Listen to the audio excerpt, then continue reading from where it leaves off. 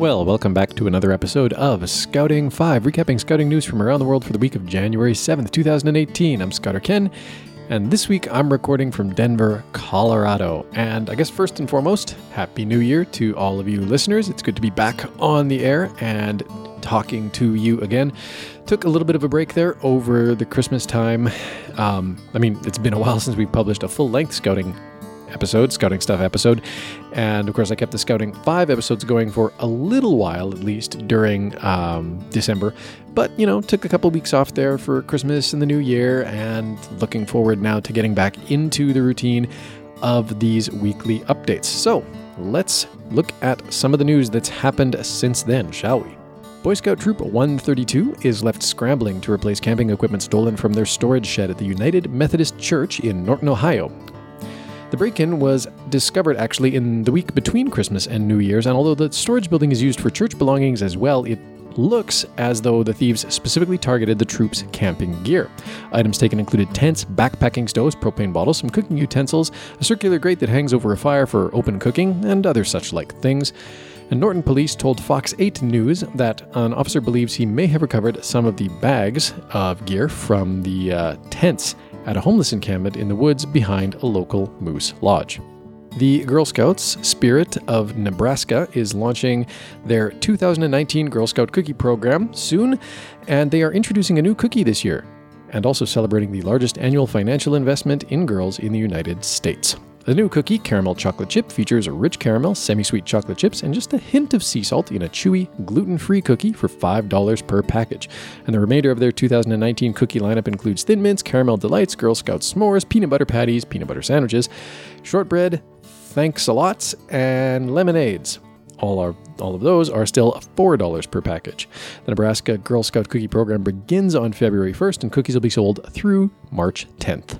3 weeks after the most powerful hurricane to ever hit the panhandle of Florida left a wake of destruction most residents there have never seen, a group of scouts from Gardendale loaded up their gear and headed south to see what they could do to help residents.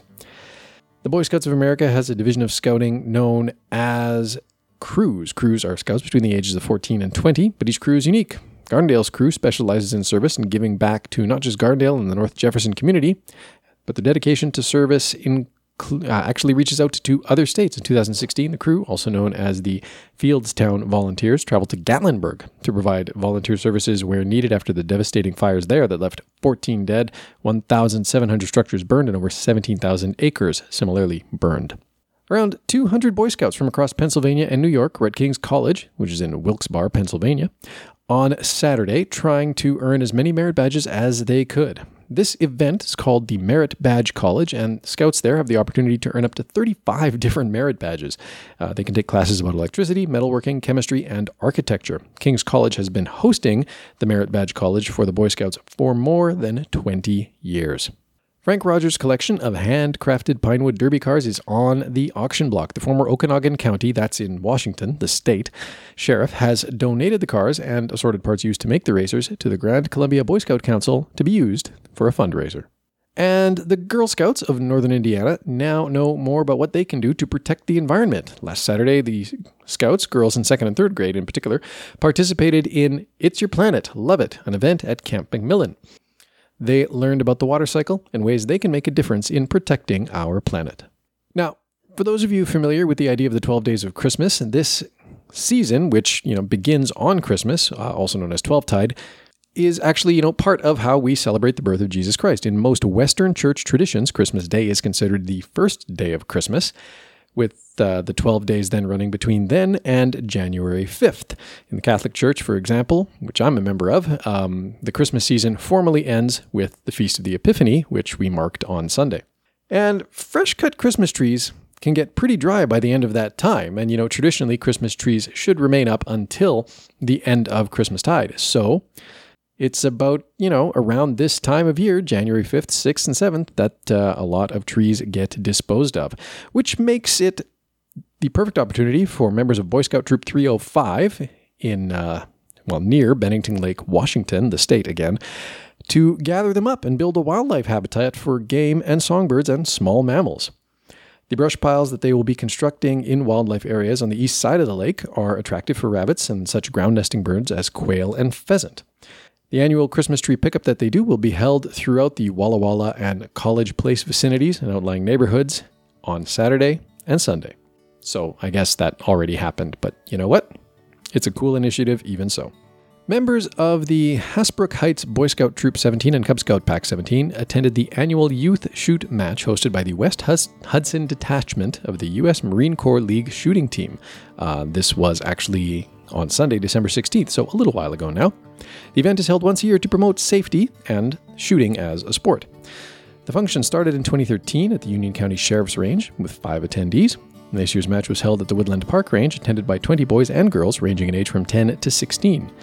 Scouts in the area have been attending since the inaugural event. 11 scouts were represented, others were family members associated with the Marine Corps League. Each participant received a certificate of participation from the Marine Corps League, and the top 3 shooters in each group received a medal. 7 scouts evidently earned medals on the day. There were 3 groups: freshmen ages 10 to 12, juniors aged 13 to 14, and seniors aged 15 to 16. Attendees are required to complete a safety briefing before entering the range, which discusses the purpose of the event, the range layout, safety practices around firearms, and firing line commands. And then the attendees each shoot a course of fire consisting of 10 rounds at 10 yards for practice, 10 rounds at 15 yards scored, and then 10 rounds at 25 yards also scored. Each attendee also gets one-on-one coaching while shooting, with the coach reviewing range safety and basic marksmanship with each participant.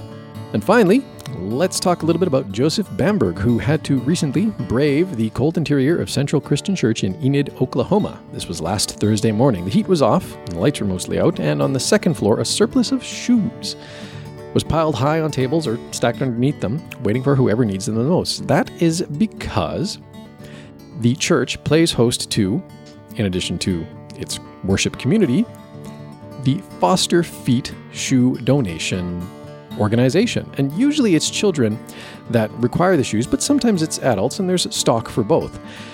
Demand tends to dip once school is back in session, and school should have resumed for, most kids throughout Canada and the US by now, but it does need to remain constant throughout the year.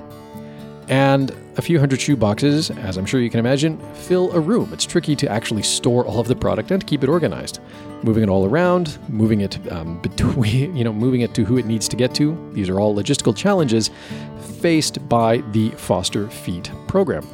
Board members had actually been expressing concern about these issues, and when word reached the 15-year-old Bamberg, a Boy Scout in Enid, he asked how he could help solve the problem and decided to construct durable mobile shelving for Foster Feet. This is going to be his Eagle Scout project, most likely.